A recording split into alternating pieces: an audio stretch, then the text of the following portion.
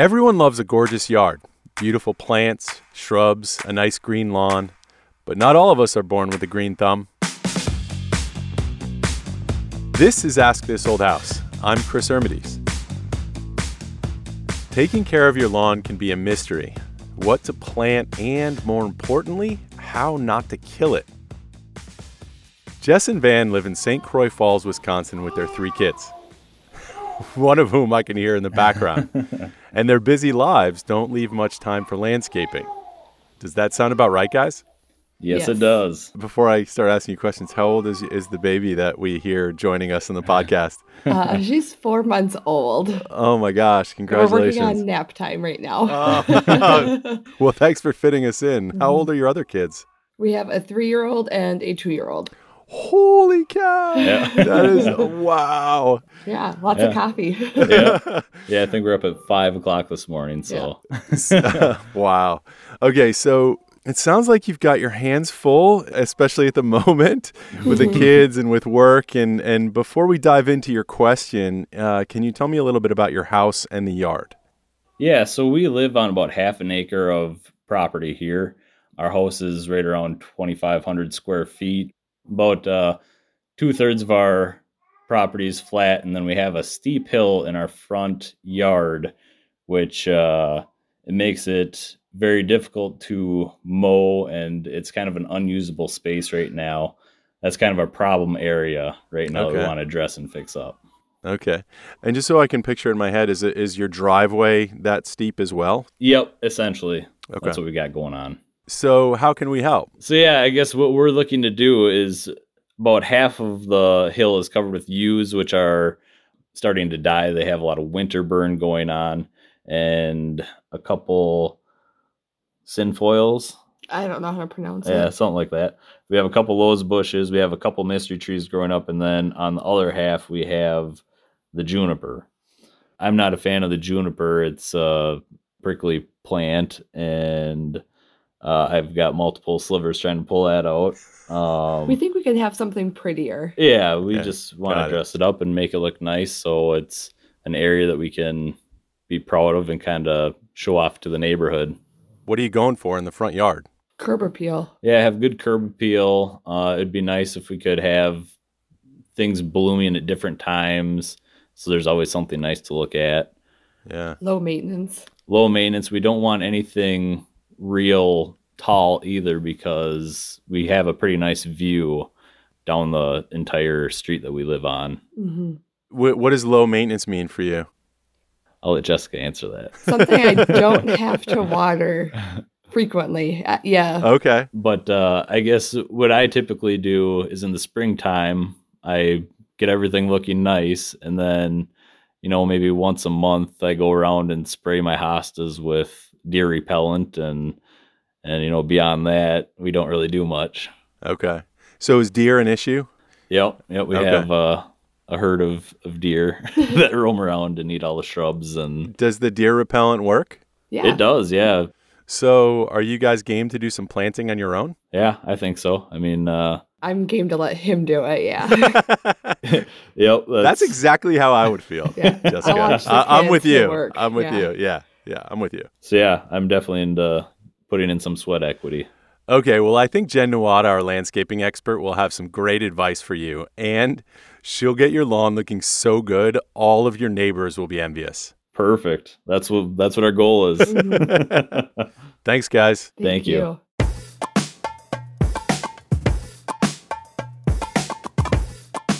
After the break, Jen Nuada to the rescue.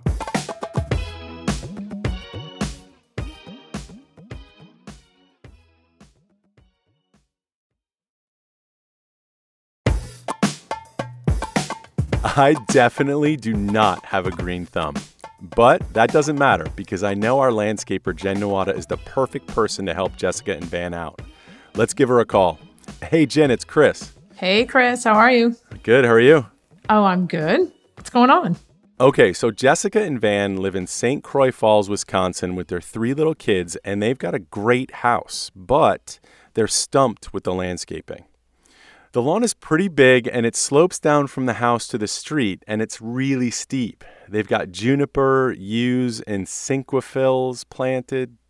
Cinquefoils? Cinquefoil. It's like a weed. Yeah. Okay, cinquefoil. Did I say that right? Cinquefoil. Yeah. Nice. All Like right. Cinq, 5. Yeah. All right.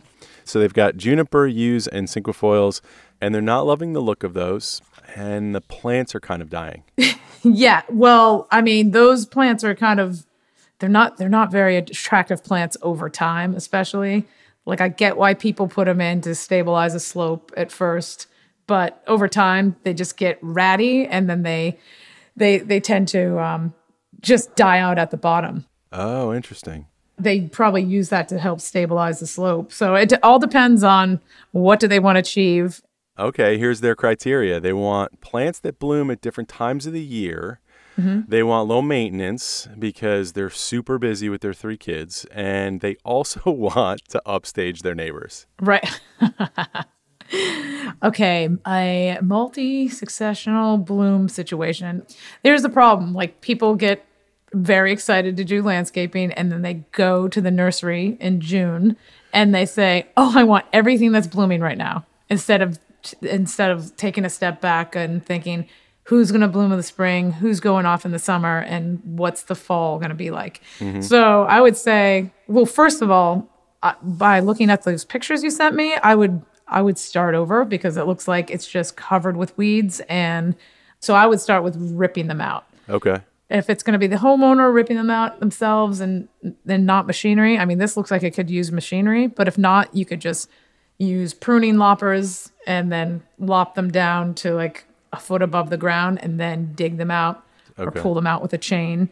Sometimes clearing out your space first is very helpful because they've lived with this, right? And that's all they could see. So if you clear it out, look at a blank palette, and then go to your nursery and say, I need 2 different varieties of shrubs that bloom in the spring, 2 in the summer, 2 in the fall, or whatever, Okay. So they're in Wisconsin, like zone 4 plants. And so Okay. they could do viburnums, they could do lilacs, they could do winterberry, inkberry. So those are all deciduous shrubs. And if they wanted to get evergreens in there, they could do boxwoods for trees. They could do pines or hemlocks. It looks like it's a pretty sunny spot. But pulling everything out is helpful to see the blank palette.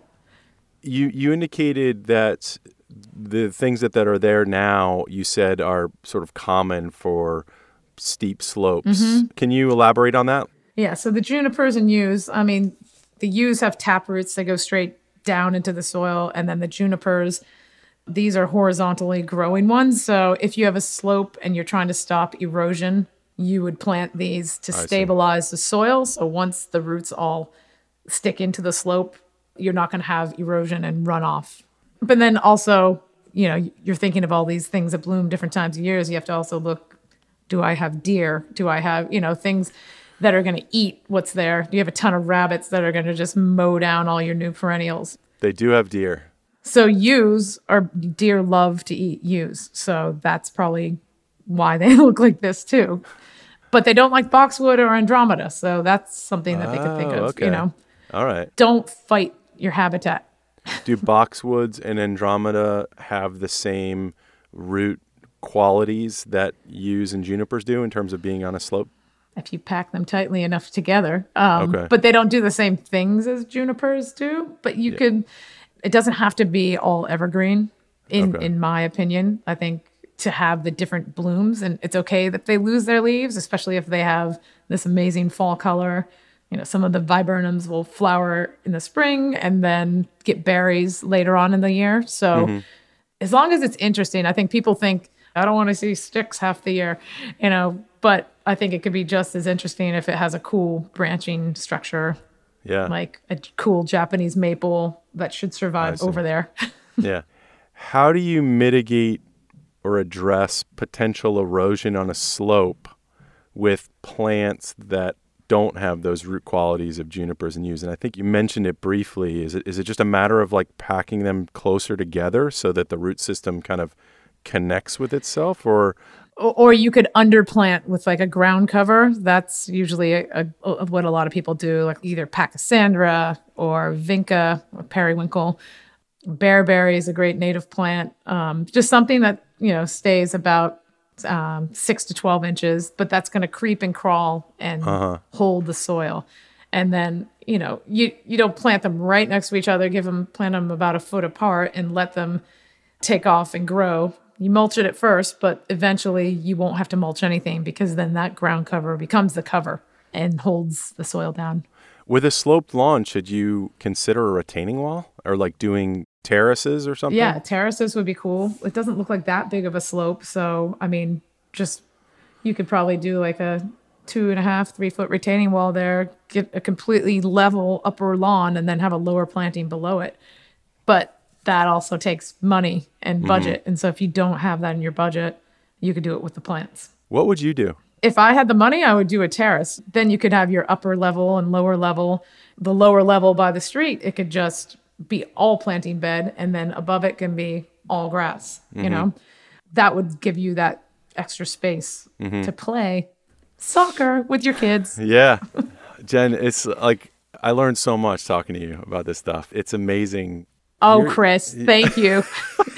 But I don't know, just over the years, you just watch people and you watch their patterns and you watch how people use their space and how they use their home. Or that's one of my questions I ask my clients, why am I here? And how do you want to use the space? Is it for kids or is it for adults or is it for dogs? Or, how do you want to use it? How do you want to circulate around your property? Because sometimes people put something in one area and then you feel like you're corralled and closed in on one part. Having full circulation and every connection point have a meaning. Not to get so deep on you there, but it's cool. It makes sense. Cool. Function and form. Oh, but one important thing, always call your dig safe or your local underground utility person, because if you start digging, there could be a gas line underneath and those plants look like they've been there for a while. So always think of the safety on the digging part because you can get yourself in big trouble. Great point. And it's a free service. Just call them. They'll come mark every gas, electric. That's a great point. Be safe. All right. Thanks so much, Jen. Hey, anytime. Always great talking to you. You too.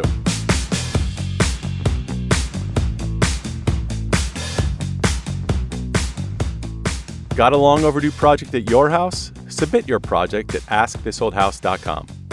Ask This Old House is produced by Catherine Fenolosa at Rococo Punch. Production support from Sarah Chase. Thanks to Jessica and Van Matheson and Jen Nuada. If you want to let us know what you think of the show, send us an email, ask@thisoldhouse.com, and subscribe to our podcast newsletter at thisoldhouse.com/newsletters. Don't forget to watch our Ask This Old House TV show on PBS and in the This Old House app. Follow us on Instagram, Facebook, Twitter, Pinterest, and YouTube. I'm Chris Ermides. See you next week.